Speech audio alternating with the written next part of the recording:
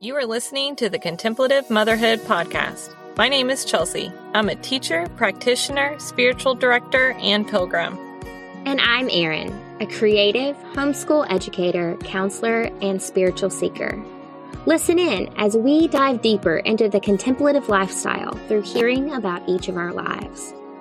You'll hear our triumphs, failures, practices, and mistakes as we journey together. You might even hear a kid or two in the background. So grab some coffee, tea, curl up, and take off your shoes. You are welcome here. Now let's get started. Hello, and welcome to another episode of the Contemplative Motherhood Podcast. I am Erin Thomas, and I am one of your hosts. And I am here with my buddy, Chelsea Whipple, my buddy. We are actually, if you're seeing us here on YouTube for the first time, here we are. Chelsea's in the closet. Because that's just, sometimes a mother needs to go into the closet to have some alone time. And we're going to talk about that today, actually, in some form or another. And I am enjoying a smoothie. For health is also very important in the contemplative lifestyle. So here we are.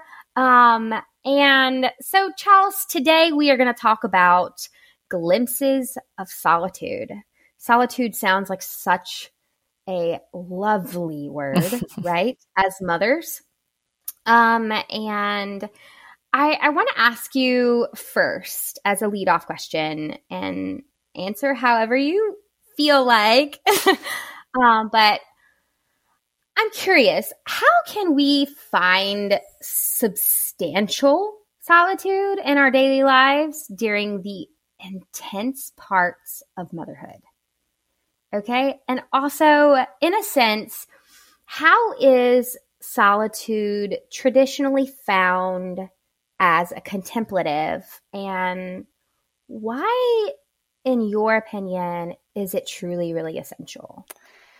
Yeah, these are great, questions to get us rolling, because you're going to find out that I'm going to assume I'm going to talk a lot on this one. Solitude is by far probably the number one thing I personally need. And as a mother, it feels like this impossible task to pull off, or at least the times that I crave solitude. I know my personality. I know my trigger points. And I know when I'm really craving solitude and it just doesn't fit my schedule. I just know that there's no way I'm going to be able to get away or take a few moments or whatever it is.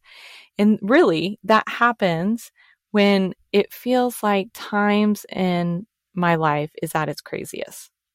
The house is a disaster, which is about 90% of the time. I can't get a break from any angle of my life. And, and I know we've mentioned this. We've probably mentioned this in almost every single episode, the joke about mothers only get breaks in showers or bathrooms, or dads too. And but here's the thing about that joke, okay?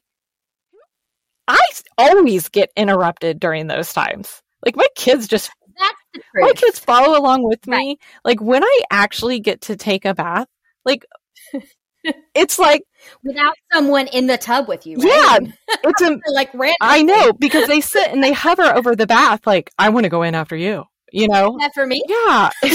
Anyways, so okay, let me get back to where I was. But we digress slightly. Yeah.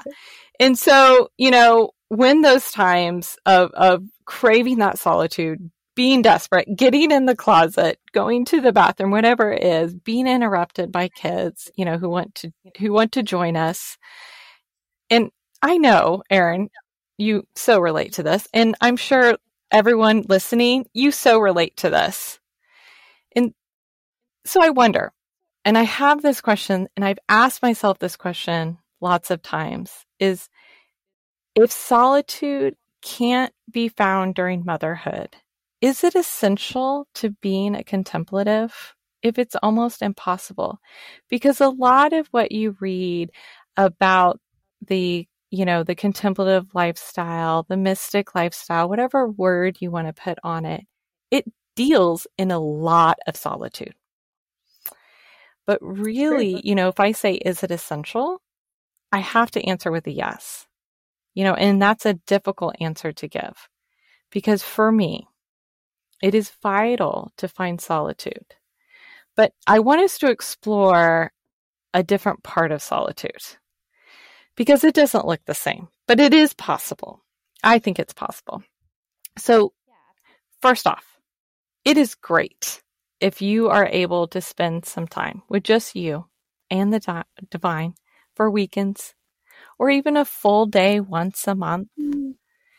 If you're able to do that, please do take the time to nurture this relationship in complete solitude and even silence. Put away those to-do lists, the worries about what is happening at home, and solely focus on this time, with the Creator. And I'll come back to this again later and talk about maybe if you get this chance, what can you do during this time? But I want to pivot and talk about that word that you said at the beginning, Erin, which is substantial solitude during motherhood. And I am not an expert at all at this, and I always look for more ways to practice solitude. But these are some things I have found fruitful, and really for you listeners, I hope you find fruitful as well. I find first that if I explain to my kids that, mommy would like some alone time to spend with the Spirit, then sometimes it works. Of course, not always. But if they understand that that's a priority and it's important to nurture, they will listen sometimes. And it also shows my kids that priority to spend time just with them, to spend time with God, and for them to nurture that relationship as well, that it is important for them. And it is me, it's a great teaching moment. I even, we'll try to model what it could be like talking and listening, so we have conversations with God sitting together, or just sitting quietly, letting them know, you don't always have to talk. You can just sit quietly. We can do breathing exercises, sometimes reading a story or a poem. And again, it's not always successful, but it's an option. It's there. I've also found consistent practice of prayer time is kind of my glimpse of solitude now and then. I am a morning person. I do love my mornings. And so I have tried kind of consistent prayer time in the morning and just whenever I have free time, or in the evening. And for me, it's always that kind of prayer time and meditation in the morning. But I do not wake up extra early. I do not think, okay, my kids get up this time, so I'm going to wake up 15, 30 minutes before they do. Because I have found if I wake up early, guess who also wakes up early? My kids. And they just keep waking up earlier and earlier and earlier. And then we just kind of become tired grumps all day. So I don't do that. I typically, because I'm a morning person, I don't usually need an alarm clock. I usually wake up at the same time every day. And we just do that because sometimes I need sleep, Sometimes I get a little bit of sleep. Erin is laughing if you can't see her right now, because she's the opposite of me in this sense. Yes. I'm loving it. Yeah. So again, this consistent practice of prayer time. For some of you, it might work at different times of the day. It might be that spontaneous time where you get that glimpse and that's kind of what you crave and desire. But for me, if I do it consistently, it's kind of, I start to crave it and desire it each day. So, and then sometimes there's free solitude times. These are just the great moments where they're not predictable. It just happens and you look around and all of a sudden no kid is around you. And I don't have an important task to complete at this exact moment. And if this happens, here's the thing: fight the temptation to start another task. What do I need to do next? If you have that free solitude time for just a few minutes, take that time or however long that you're able to, and just enjoy it. Do whatever helps you to see or feel the presence of the divine. It could be sitting in your beautiful, simple gray chair. It could be sitting down to eat a meal slowly and just being in the moment. Check in. How do you feel today? What's going on? Take some breaths. Look around, notice those surroundings. Be present. Just be present during this time. Now, my favorite, retreats. Oh, yes. That makes me take a deep breath. This is probably the least that we get. But they do exist. There are retreats, and sometimes they're structured and sometimes there's unstructured. Sometimes there's retreat centers you can go to, usually in the city you live in or near you. And in the beginning, I spoke of kind of getting away from some alone time if you could. So I'm going to circle back to this point on what do you do during these alone times? Because it is important for a contemplative to have solitude. But as mothers, we really do what we can and when we can. So that doesn't happen all the time. But if you can schedule a weekend or even a day of solitude, I recommend, or at least at one point, do a retreat alone. Don't use it as a time to distract yourself with an activity. Vacations are great. I love vacations. In fact, Erin and I are both getting ready to go on different vacations, and we're both looking forward to it. But yes, we are taking our families with us, and sometimes that means a lot of chaos of activity. But there could be a slip in of, some solitude times during those retreats because you're not at home doing chores or other tasks. But a retreat isn't like a vacation in that sense. It's not built around activities. It's really built around those times of resting and being with yourself. So the point is this. The time you spend in solitude is invaluable. We hear noises all the time. We answer questions all the time. We meet everyone's needs all the time. And solitude offers us a way to not have to do those things. The goal is to be intentional during this time, to invite the divine into this space, and really to get to know ourselves, to spend time with ourselves. We get to know our kids, we get to know others, but how much do we get to know ourselves? It's tempting, but don't wander your thoughts into a distant, far-off world or worry about what is next.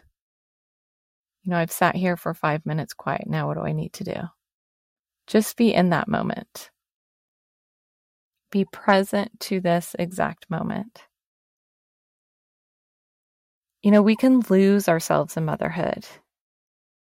Just getting things done, making sure everyone's safe, accomplishing tasks. And this is an opportunity to find ourselves again. Find out who we are, how we've grown. Erin loves to talk about checking in and inventory. And I think that's a good point here. It allows you to check in with yourself and have a real inventory. Be gracious and compassionate to yourself. If you're not good at being quiet, if you're not good at putting the next task down, give yourself compassion. That's okay. Acknowledge that feeling. Like, I'm just not good at this. And, sit with it and wonder, is there something else that would make me be present and intentional better? I like to watch how slow the world moves. when I'm not sprinting from one task to the other. I mean, in reality, like this day has flown by because I've gone here and there and, check things off. But as I sit here with you all, it just feels slower. Time feels slower. Journal if you want to. Journal your feelings. Journal a conversation. Write a poem if you've never done it before. And again, it's about being intentional, aware, and present. So, Chelsea, I'm going to interject here. Yeah, please do. Great. This is so good. And it's interesting to hear your perspective, knowing your personality as well as knowing my personality and the differences. And quite a bit of our listeners are going to have a different way of approaching solitude and finding solitude. One of the things that I found challenging about solitude, and this, I don't know if you're familiar with Enneagram at all. I'm going to interject that here, but I am an Enneagram 7. And so we're the life of the party, right? But so being quiet, being still, being in a place of solitude, being in touch with our emotional being can be a challenge. So you may find that different aspects of your personality are contrary to this. That's just a reality. And for me, this also involves a level of vulnerability that's involved. And, when it's just you and you're sitting there and it's just our thoughts, and I find oftentimes that if we're honest with ourselves, there is an element of fear involved with that.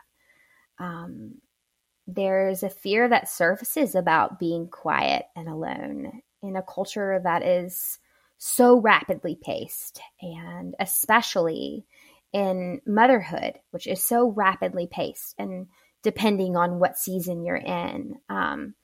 I wonder, Chelsea, can you unpack that a bit and give us some thoughts about how to face this challenge of vulnerability?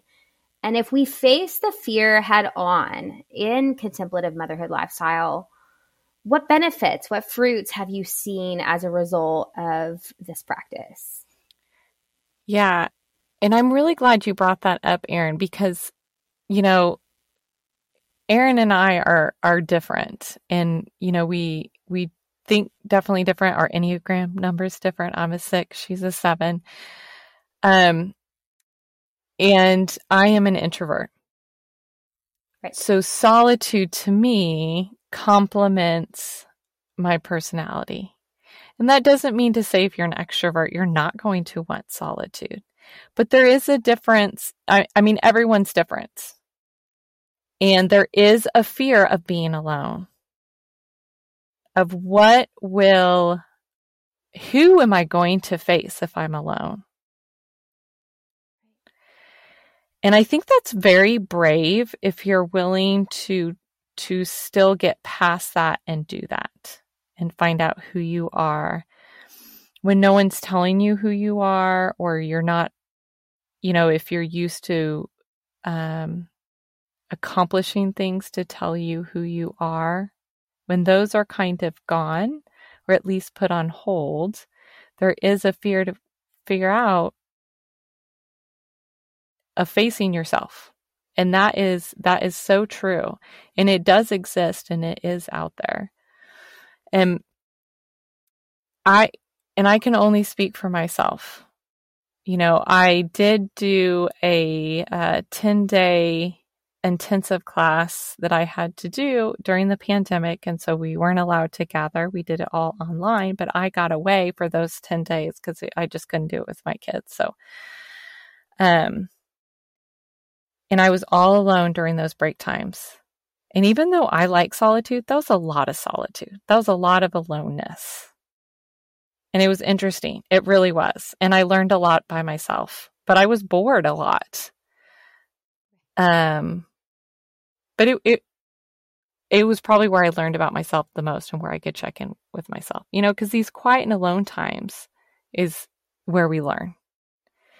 When we're not rushed to one task and the next. So, I am going to be vulnerable for a moment in this solitude and kind of try to bear myself a little bit. So hopefully people feel comfortable with solitude more if there is a fear behind it.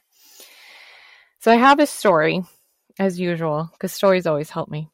And it helps me to explain how solitude really impacts how I approach motherhood. So I have this deep desire. One of my deep desires that I can feel is to spread compassion to the world. And since I recognize this passion, I notice it more when someone does it. They do an act of compassion, or I see that someone needs it. And I know that the Spirit is calling me to express this compassion in ways I am unfamiliar with or uncomfortable with. A few times in my solitude, if I had those little glimpses, I kept replaying this argument I was having with my oldest son. So just a bit of background. For the previous school year, or for the 2020-2021 school year, my son during the pandemic was learning remotely from home by computer with a class full of kids. And let me tell you, a very patient teacher. God bless this lady. Give her a moment of silence. Yeah, exactly. And so this argument that we would have felt like we were on this Ferris wheel that kept going around and around and around. So which meant for us, no one was winning this argument.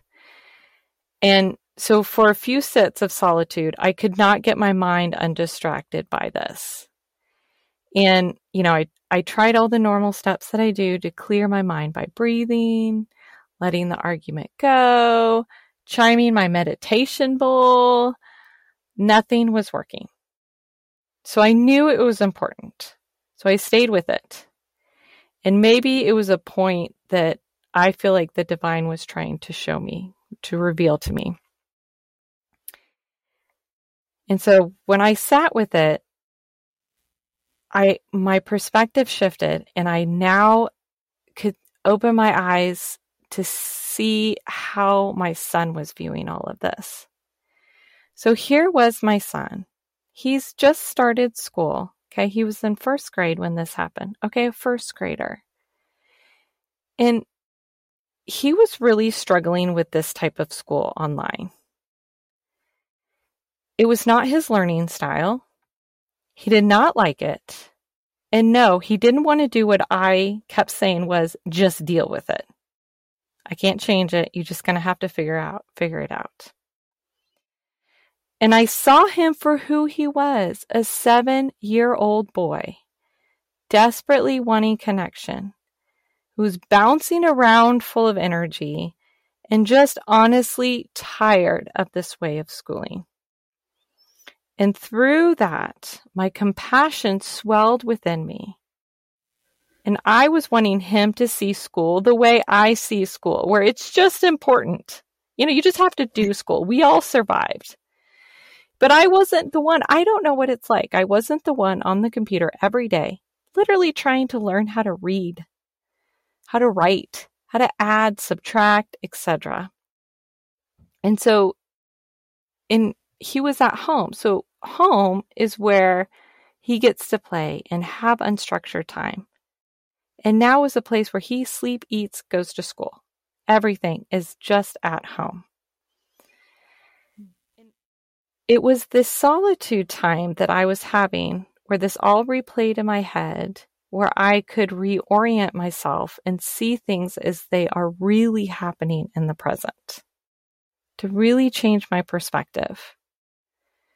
So I personally find many benefits to this practice.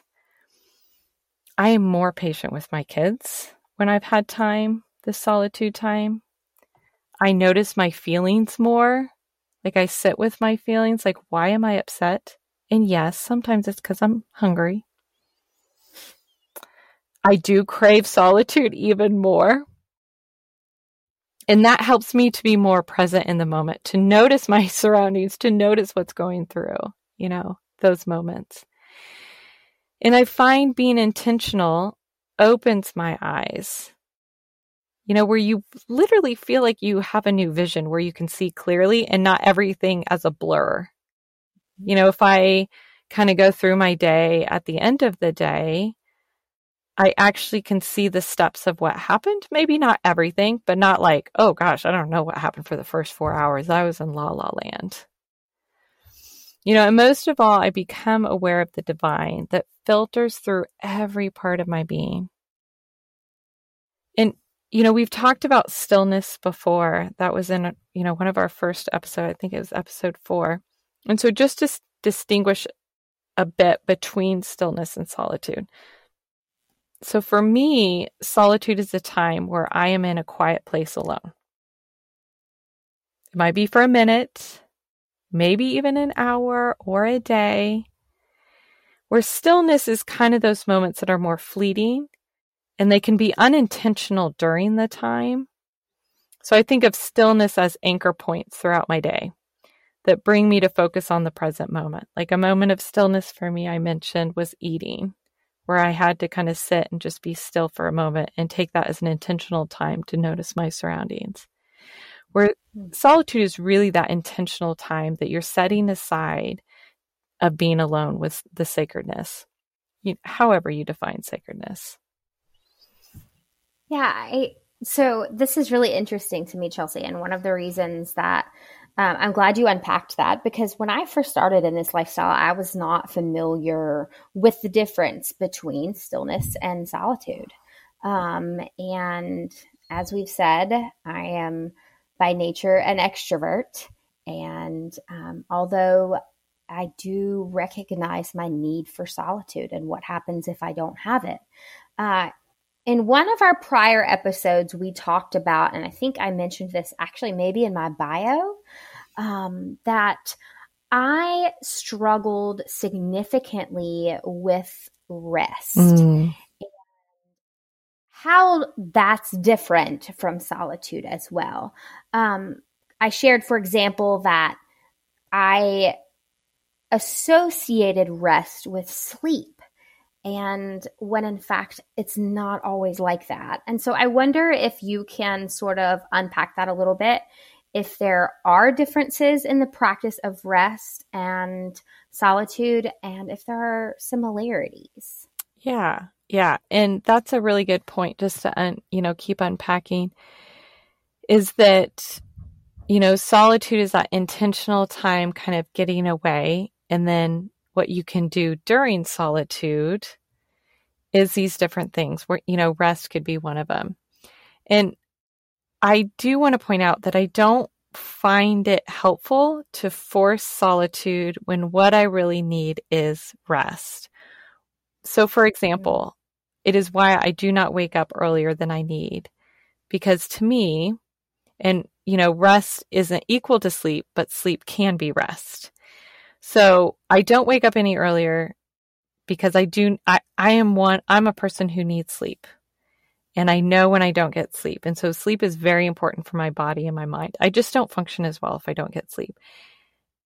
And so if I'm craving solitude, but my body really is just very tired during it, it's kind of one of those things where it's time to take a nap or something, and to listen to what your body needs. And sometimes being in solitude can really open yourself to what your body needs. Because what Erin said when she's drinking her smoothie is that our bodies are extremely important to the contemplative lifestyle, because we're trying to kind of find a wholeness with everything in our lives, our body, mind, and spirit, our emotional health, our physical health, our spiritual health. All those words are just to say that complete wholeness includes our bodies. And so it's okay to rest during your solitude moments. And as Erin mentioned, again, that rest does not equal sleep. It can be sleep, but it also can be just a quieting of the mind, where sometimes our bodies need sleep and sometimes our minds need rest, where the mind has been going. I think in the rituals episode, I talk about overheating the brain. And this is just a way to reset the brain in solitude is recognizing that my mind is exhausted and I just want to be quiet and rest my mind in the moment. And that's also a part of what you can do during solitude, is that rest, whether it's body sleeping or mind, quieting the mind rest. And that happens a lot for me during solitude. When I do my intentional times in the morning, I'm, have woken up. Sometimes I'm still tired. Sometimes I'm kind of ready for the day and it's good. But then there's other times where I find myself able to do a little bit more solitude and I just want to rest. I just want to sit in the chair and just kind of be present, but not think or do anything, and to me, those are both wonderful times of solitude that I think are intentional practices. But, Erin, I have talked so much and, you have so much to offer. And I'm wondering if you would be willing to dive deeper, in how solitude works in your life and if you find it important as a contemplative. Yeah. I appreciate your teaching points too, Chelsea, because I think it's really important as a contemplative mother to understand what the different types of solitude and how they work. Because quite often we, as I talk about inventorying your needs, can't always pinpoint exactly what we need if we are not in tune with our bodies. And solitude is a huge thing when it comes to recognizing the needs for my body. I will share a little bit of a personal story, and I've oddly enough shared this recently on social media, but I have had some health issues in the past and was always just a go girl. I have never, ever been able to be still. And it wasn't until I saw a lot of warning signs internally and throughout my body in health ways that I recognized that there was something missing, right? And so we talk about how intentional this is and how intentional solitude is. And I think one of the most important reasons it is, pivotal in contemplative motherhood is because our bodies go through a lot as a mom. We are up and running around and chasing after children and toddlers, depending on what season you're in. Maybe you're in and out of the car, dropping children off, and being a chauffeur. Just sort of depends on what season of life you're in. But when we talk about the fruitfulness of and the benefits of solitude, how often are we going to recognize those if we aren't listening to our warning signs? Mm-hmm. And for me, that was one of those things where I was not listening to the warning signs of my body needing solitude. And as a result, rest was part of that. But that's really important to share, is that when you do notice warning signs of, hey, notice what they are specifically for you and for your personality. If I'm an extrovert and as a 7 Enneagram, it's not as easy for me I'm super social. So there's always a level of social engagement and activities that I plan for myself and for my family that don't always align with the practice of solitude that I know I need as a contemplative mother. One of the things that you spoke about, Chelsea, and I completely agree with, is also what we're doing, and we've talked about this in other episodes, is showing our children what exactly these practices look like. And as a result, I feel like so often for me, it has simplified the practice. Solitude in particular is something that is challenging in my home. We are all extroverted, and so there is very minimal quiet. There's always dialogue and conversation. There is noise. And that's not to say that there's anything wrong with that. I enjoy my gregarious, animated family. But recognizing and conjoining that solitude also connects me to the divine. And that is ultimately what I'm looking for here. The other day I was talking to my son, who is, I'm pretty sure he's also very much a 7. He's very extroverted. They call him the mayor of the neighborhood because he knows everyone. He likes to kiss all the babies. He, just enjoys, he knows everyone's dog's name, and he's just a fun kid, but he struggles with solitude. And in a sense, as his mom, I have a compassion for that and feel for him in that sense, because I know it's also intentional for me as well. So one of the ways we talked about it, and I realized as we simplified this practice, it also became less intimidating to me.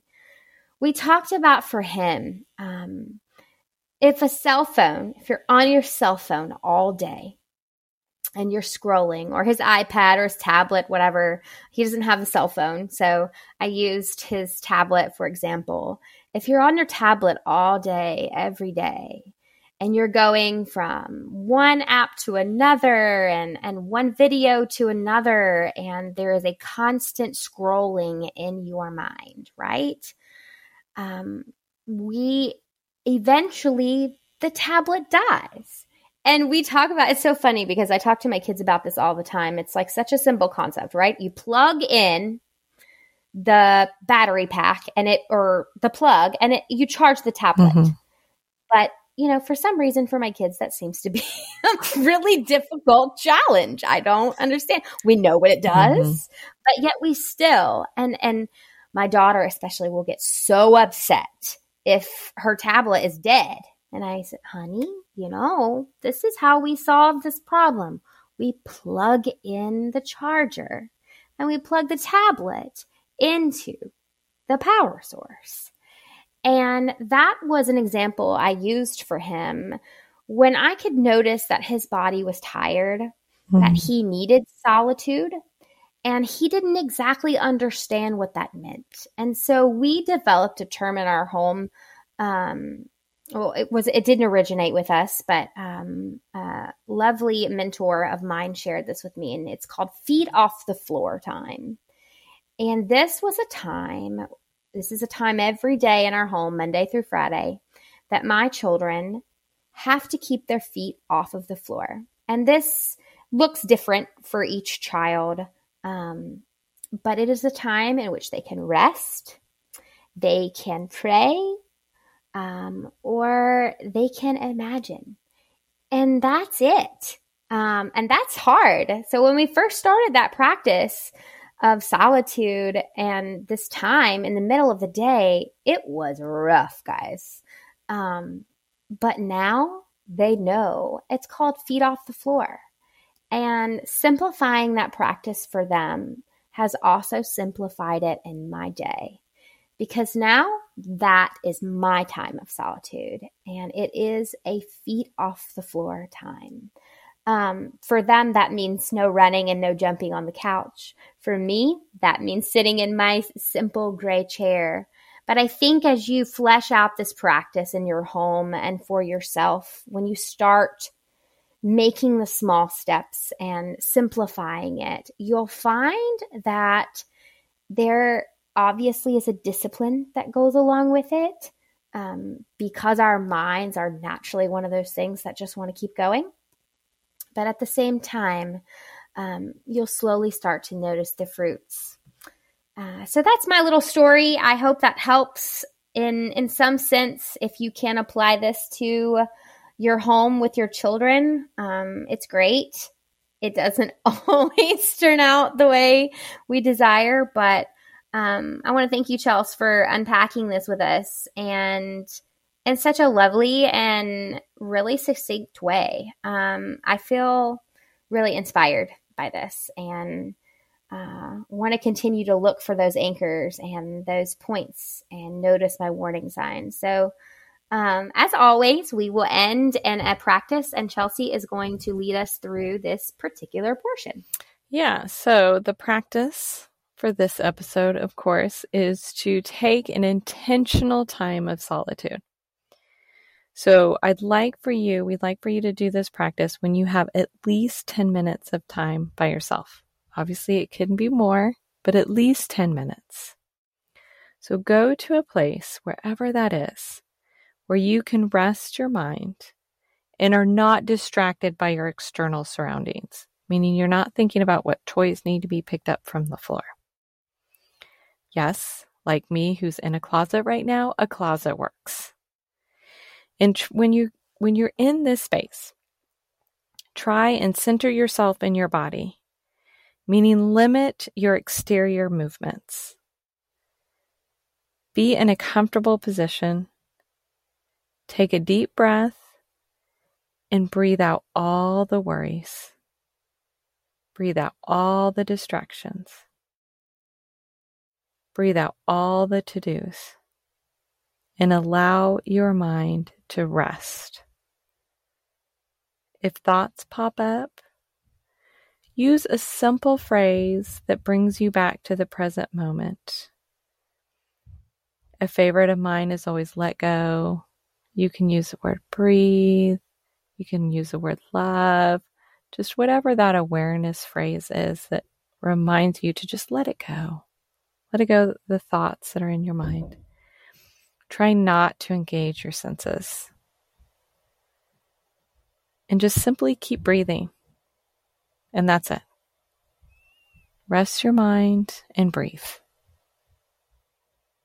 It's not going to be easy the first time.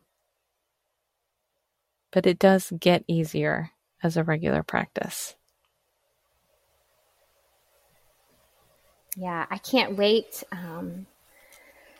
I feel like every podcast episode when we talk about some of these practices, I just feel like I want to take a deep breath and stretch, right? As always, sharing a quote for today. This quote in particular is from Wild Mercy. It's by Mirabai Starr. And the quote says, "The more you intentionally turn inward, the more available the sacred becomes. When you sit in silence and you turn your gaze towards the holy mystery you once called God, the mystery follows you back out into the world."